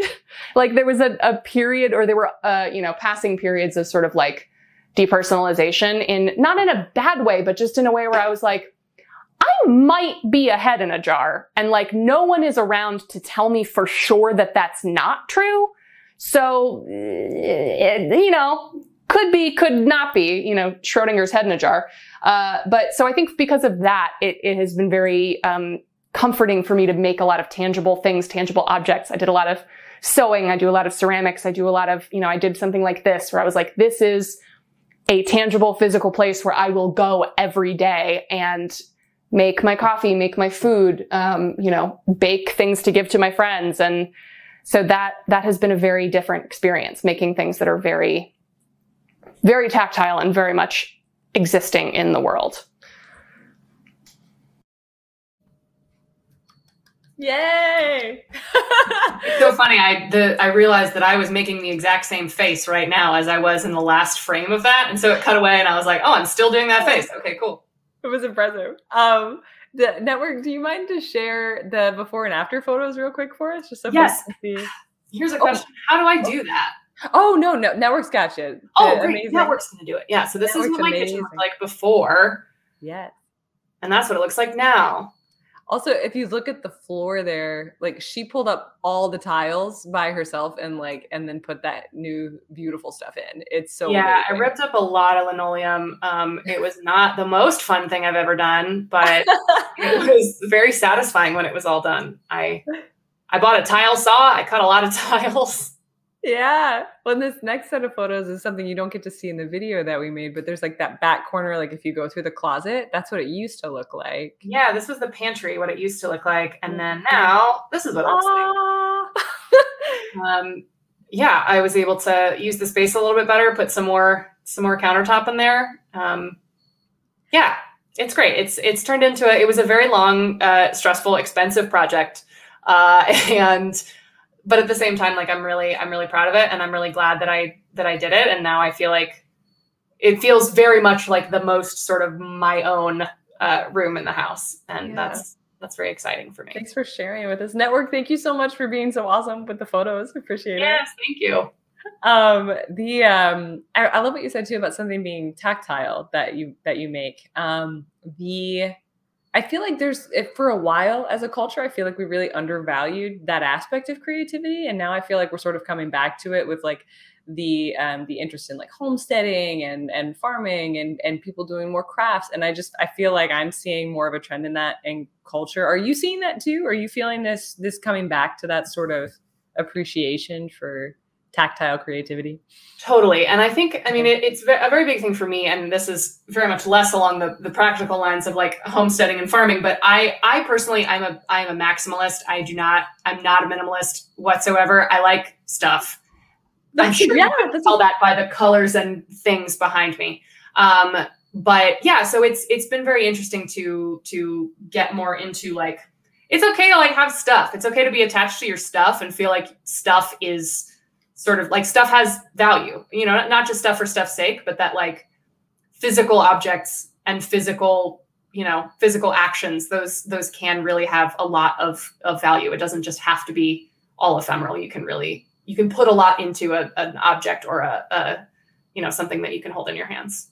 I feel like we keep coming back to capitalism, but I do feel like we're a culture of extremists. Like either minimalism is the best thing for you or it's the worst thing. And like, there's just this like, no, I think it's just like what works for your life.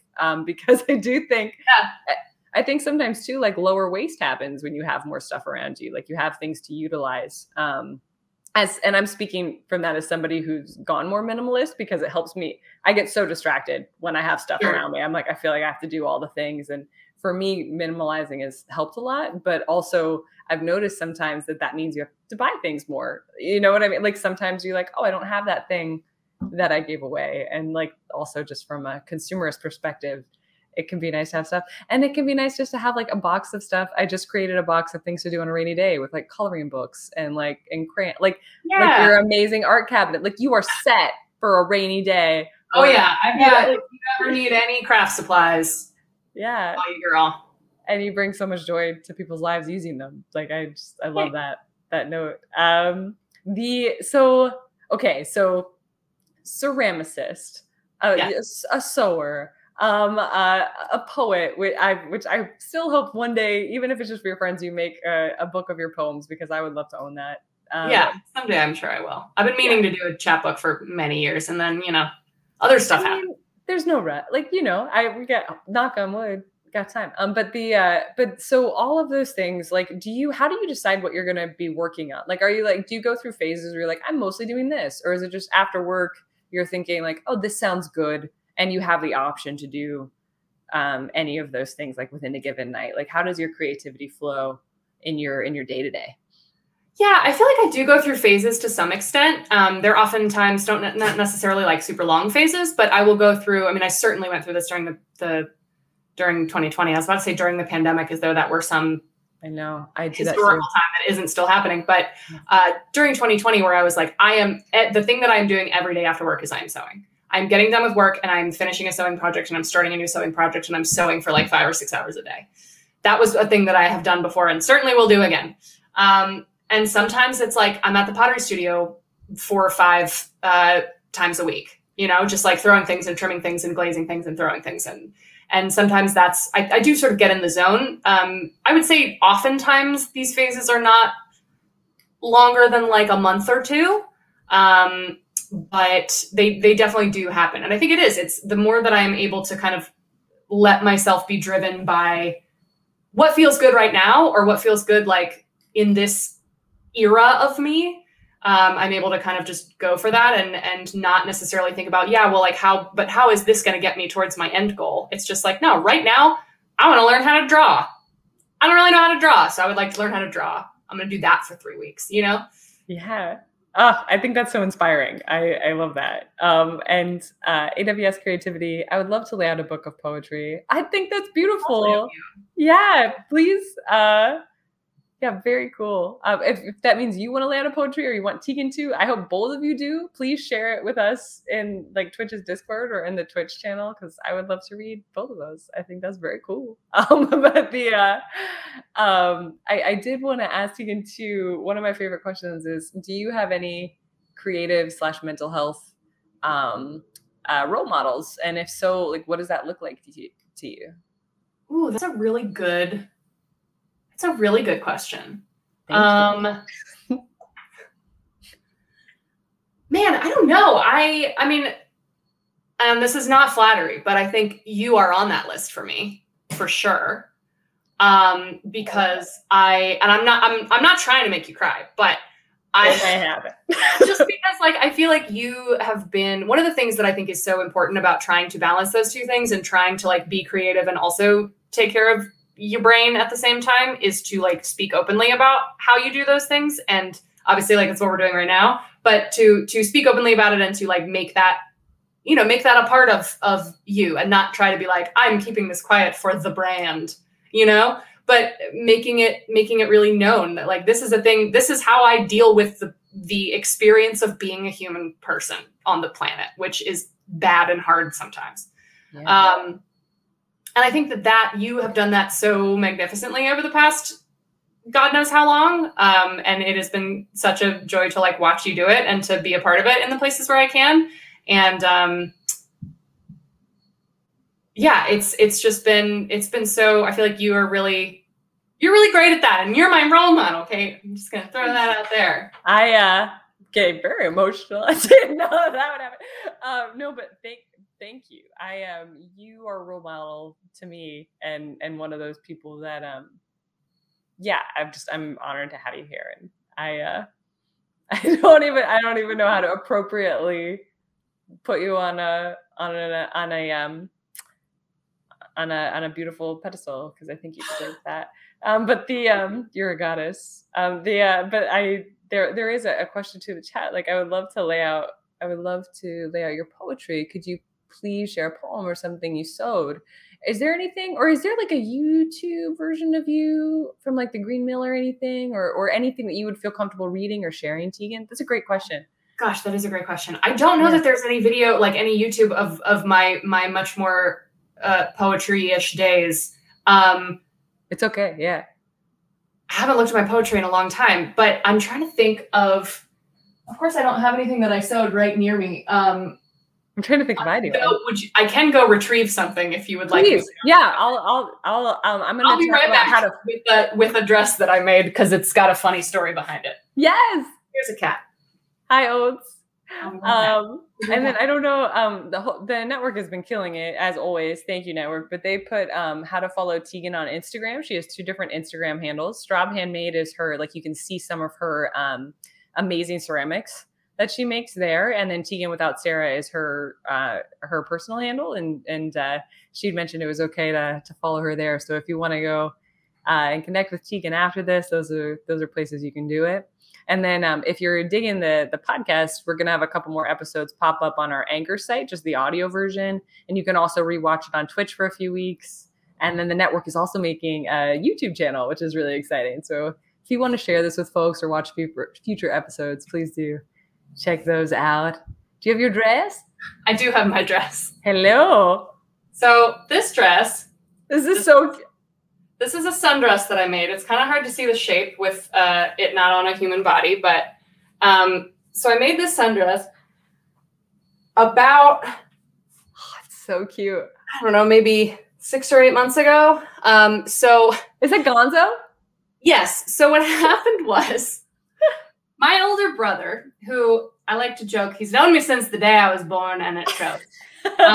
Which is, so we as children, we spent a lot of time watching the Muppets. Specifically, we spent a lot of time watching Muppet Treasure Island, which I think is one of the best, the best Muppet films.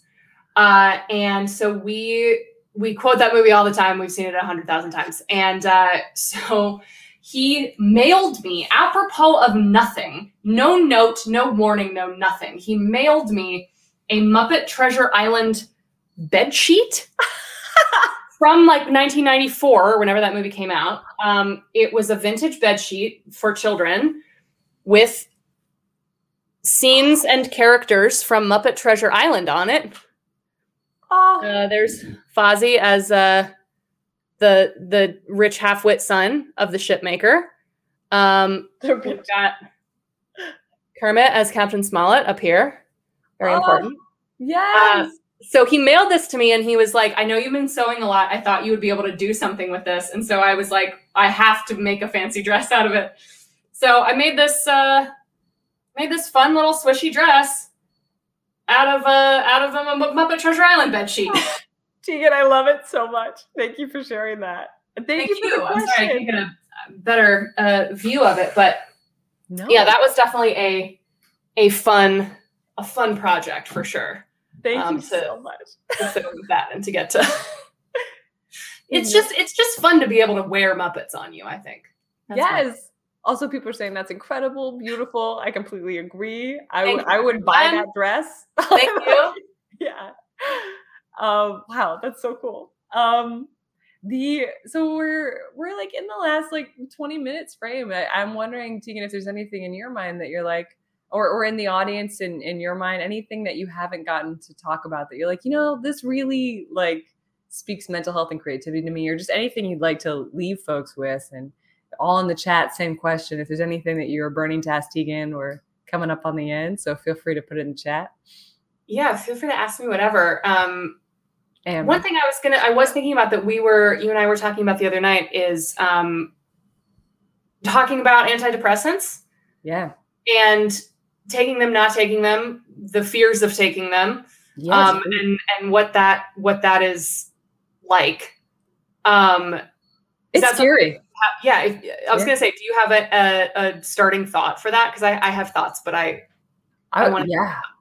Yeah, I was very scared about it for a long time because I'd heard so many horror stories. And I also do think that even though I broke the stigma about therapy and even just like sharing my own personal story, I hadn't broken the stigma in my own mind about medication. And that took me longer. It's a different hurdle for sure. Absolutely. Yeah. And I still like in social circles, I'm like pretty cozy about talking about my depression, my anxiety, my therapy set. Like I'm pretty cozy with that if it feels appropriate for the room. But but medication is still really hard for me to talk about sometimes.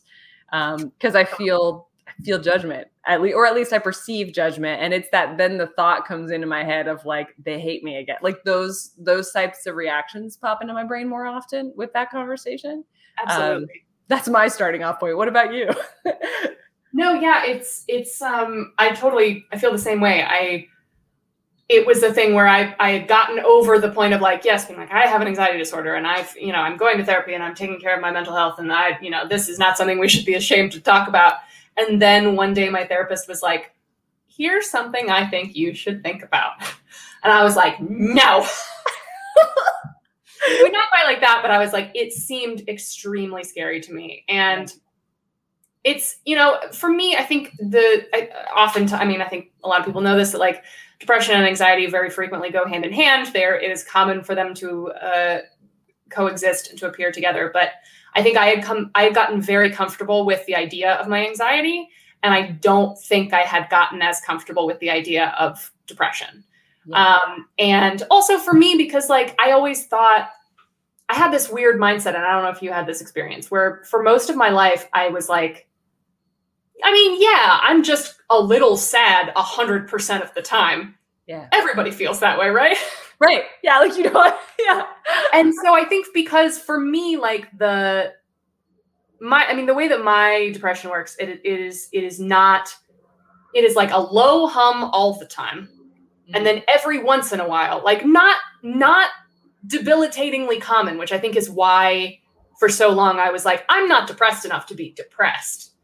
But it's for me, I think the experience of depression is, for me anyway, this is purely my experience, but for me, it is much more noticeable it is not so much about the falling down. It is about the staying down. Yeah. Like that is how I know I'm in it, because like I fall down all the time and it all just depends on whether or not I can get back up. Yeah. And the reason I fell down is not always necessarily because I'm depressed, but the depression is like what keeps me from getting up, if that makes sense. It totally does. I love that. And it just something that made me kind of chuckle in my own mind is like I don't know if you can hear the helicopter outside my apartment. I can, yeah. Wow. But my depression functions more in like deep waves. And my reasoning for not being on medication for a long time was like, well, like that was a while ago, even though it really wasn't. It was like, oh yeah. Yeah. So we always go, it was like last week. I'm a whole new person now. It's fine. It's fine.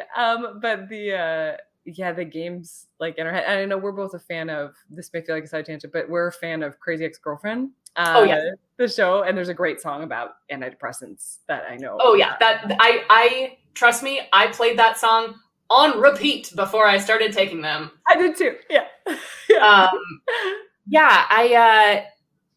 It was interesting because like for me, I had thank you. You're welcome. Thank you for being here. Same. Yeah. It for me, it was like how it happened was I had been, this was like, the beginning of 2020. And I had it was winter, and like winter's always a little iffy for me, emotionally for a handful of reasons. But I was like really pretty deep in it. And I'd gotten my heart broken a couple months prior, but it was like one of those things where that made me sad. And then I stayed sad past the point where I was like, I know that that's not what this is about anymore. Like, it's not about this thing that I started off being sad about. I just now am like in this pit that I cannot get out of. And I was just like so sad all the time. And finally my therapist was like, listen, it's something for you to think about. Like, this might be helpful for you. Consider it. It's not, and was basically like, knew all of the objections I was going to have up front. She was like, there are plenty that like, don't make you feel like not yourself. It's not about, changing your personality. It's not something that you should be afraid of. It's all of this. And I was like, okay. All right. And again, I started like 2 weeks before the pandemic, which is a wild experience. And who knows what that would have been like otherwise. I have no idea, but, it has been massively helpful for me. Just in terms of like getting like, I don't want to say it's maybe more resilient because I don't know that that's true, but it's like just getting that sort of baseline up a little bit. Yeah. to the point where it doesn't feel like, all right, one good kick is just going to keep me down for weeks.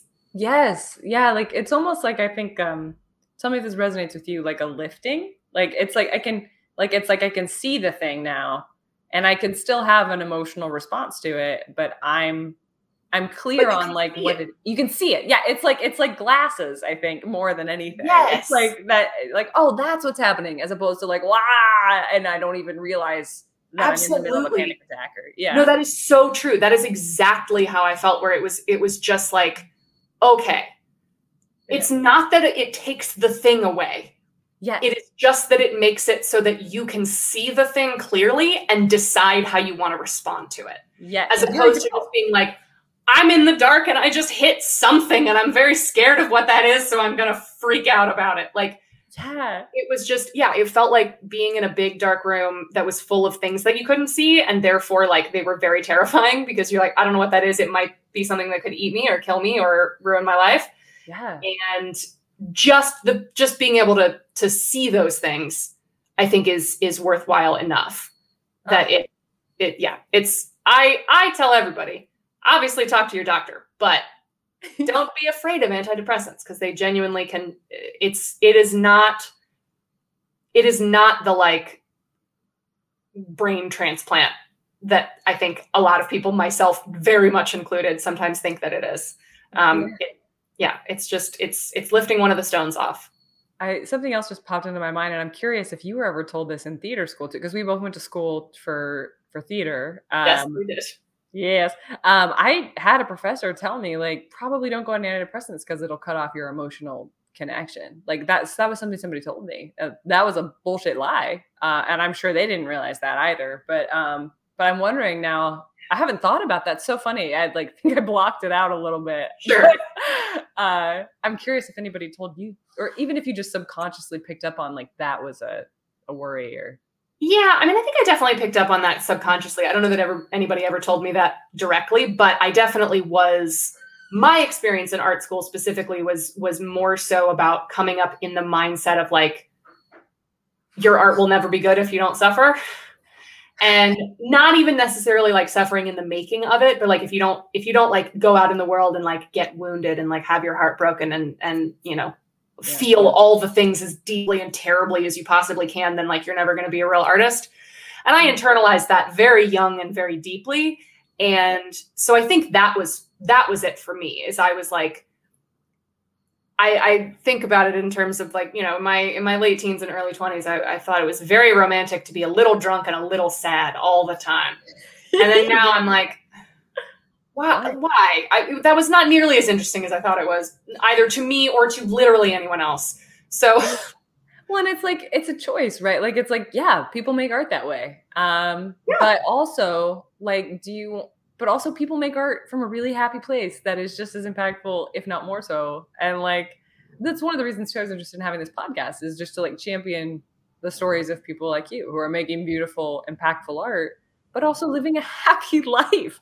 Or like, and like, also not to say like we're happy all the time, right? Like that's no, but I think that is a big thing, is like, you don't think about it truly. Like, you don't think about it as I can make great art and be happy. Yes. Like, you think about it as art is either this constant process of striving or it is a thing that you have to like let yourself get vivisected for. And I don't think that either of those things is true. And I also think that like it has caused, I think there are a lot of things behind this, but I think it has caused like a sort of a dearth of really genuinely like deeply joyful art. Yeah. Because I think we have this sense of cynicism about art that is made out of like actual joy, and not, I'm not talking like live, laugh, love kind of joy. I'm talking like actual, like, the weird, like gross stuff. That is the thing that is so interesting to me. And I feel like we don't have as much of that art as we should, because we've been indoctrinated into this idea that like art is not that kind of art is too sentimental. I think that's the thing too. Is people are like, it's sentimental, or like, it's not, if it's not dark and heavy and bleh, then it's like, it's cheesy or stupid or lame. But lame, what a stupid word. Like, not only is it ableist, but it's also just like, come on, Yeah. What does it even mean? Or they're like weirdly ageist about it. I feel like too, like, oh, that's a children's thing. Like that, like Right, only they're like, children can watch only joyful children are content. happy. I'm like, well, and the Muppets is a great example of that. Of like, I have been profoundly impacted by the Muppets. Like you, and Totally. yeah, absolutely. Kidding me? I have multiple Kermits on this water bottle. Yes, and Rainbow Connection was like very impactful for me. Like, there's just like, it's this. Yes. That's the kiss with Kermit and Piggy. Is that? Yeah. That's so good. If anybody's looking at all these stickers on here and is like, I would like some of these stickers, almost all of them are by an artist named Skylar Verduzco, who is on Instagram under the name Misnamed Plants. Thank you. I do. We do have one more question. We have about 10 more minutes. It's a great question. Can you be creative during times of stress and anxiety? That's a great question. I'll let you answer first, Tegan, or unless if you want a minute to think, I can answer too. Yeah, how about you answer for this one, and I'm think about it because it's a great question. Yeah, for me, no. If I'm really stressed out or if I'm in a really deep depressed funk, it's almost impossible for me to be creative. And I've grown kinder to myself over the years of like, okay, this is a time when like I need to take care of myself.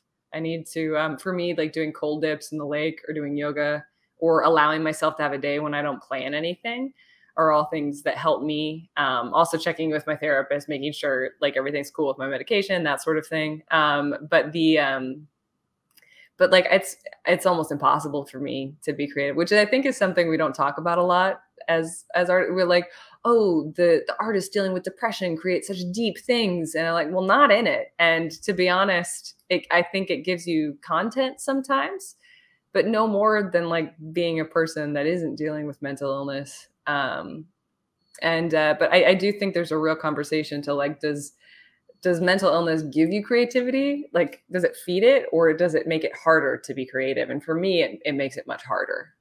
Tegan, what about you? Yeah, I would agree with that. I would say like, there have been times in my life when I have been able to make a great deal of art while I've been very anxious.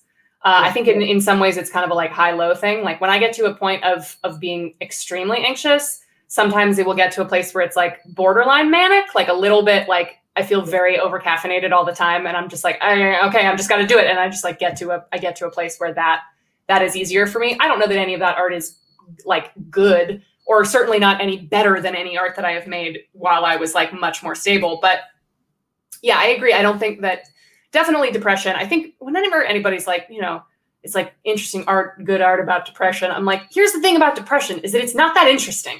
When it's happening to you, it's not interesting. You're not like, because I think people have this grandiose idea of like, oh, you've fallen into a pit of despair. And it's like, yeah, sometimes it's that. And sometimes it is very grandiose. But most of the time, it's just like, if I didn't get out of bed today, no one would notice.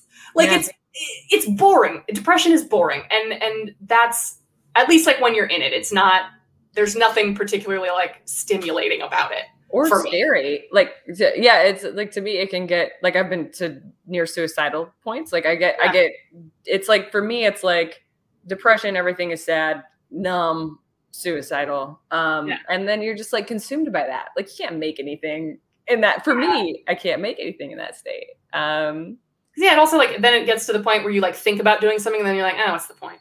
Yes. Yeah, absolutely. That's nihilistic. Yeah, you're like, would anybody even read it or look at it or care about it? Does it matter? Does anything matter? We're all just gonna die. Yeah, nothing will ever be better. That's too like this deep lying voice inside me when I'm depressed. Like nothing will ever be better. You will never make anything ever again. It feels like it will never end. You've already peaked. Yeah, you've already peaked.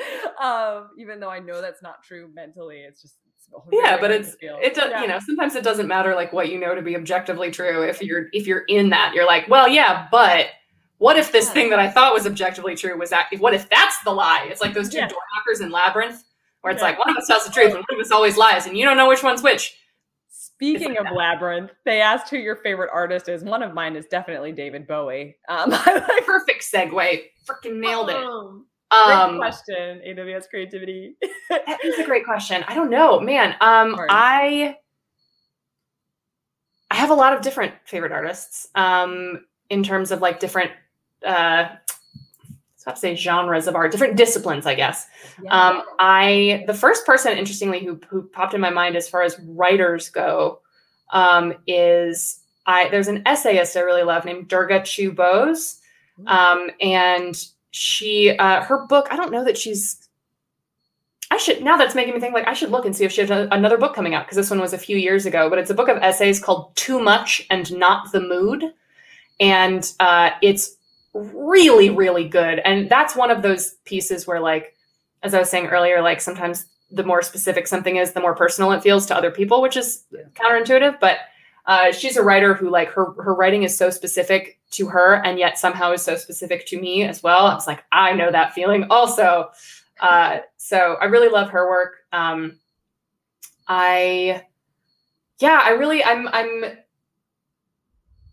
I've been enjoying the films of Karen Kusama lately. I think she's a really underrated director. I recently watched Jennifer's Body for the first time, which is an underrated movie from a time when it was marketed like garbage and didn't get the chance it deserved. I've seen that. Let's check it out. It's pretty fun. It's Megan Fox and Amanda Seyfried. It was from like 2010 or something. It was one of those movies that was like marketed as a, like, Megan Fox is a hot vampire. Whoa. But like, actually it's got all this interesting sort of feminist subtext that nobody cared about at the time. But she also directed, more specifically, my favorite Karen Kusama movie is, she directed this movie called The Invitation. It is a horror movie, but it is not a horror movie in the sense of, it is the type of horror movie that I like, which is that it's not about getting stabbed in the neck. It is about an exceedingly long period of creeping dread. That's my kind of horror movie, and it's a very, very good film that you should check out. Cool. I'm curious. I do. It's such a good question. I wish we could linger on it because there's so many good artists. Tegan, you're definitely up there for me as well as one of my favorite artists. Thanks. You're my favorite artist. God. Thanks. But the AWS Creativity, if you have a favorite artist and you want to share it with us, or like somebody that comes to mind, that'd be awesome. If not, no pressure. But we're coming towards the end of our time, and Tegan, I did share your 2 Instagram handles. Is that the best way to contact you, or is there anything else that? Yeah, you can check me out here. Straub Handmade is my, that is where you can see my pottery work, my ceramics, my handmade stuff. I will be honest and tell you that I am not the best at updating it, but there is some stuff up there, and I will always update it if I'm going to be, selling stuff at a market or what have you, or if you want to just creep on some of my older stuff. My personal Instagram is @TeganWithoutSarah. So if you want to request to follow me, I will say hello. That's where I mostly just post cat pictures. I love cat pictures. In these last couple moments, I just want to close. You don't have to do this with me. This is totally optional, but just love to close by like making your body into like a big star, or you can let your hands go down, palms facing away from you if that feels better on the shoulders. But just taking a moment to be big. And so often we're asked to be little, and taking a moment just to be in the body. And I'm just going to do 3 cleansing breaths, and I'll do the first one so you can decide if it's something you would like to do too. You don't need to, but just a big inhale, and then maybe making some noise in the exhale. If that sounds good, I'll just do it 3 more times. And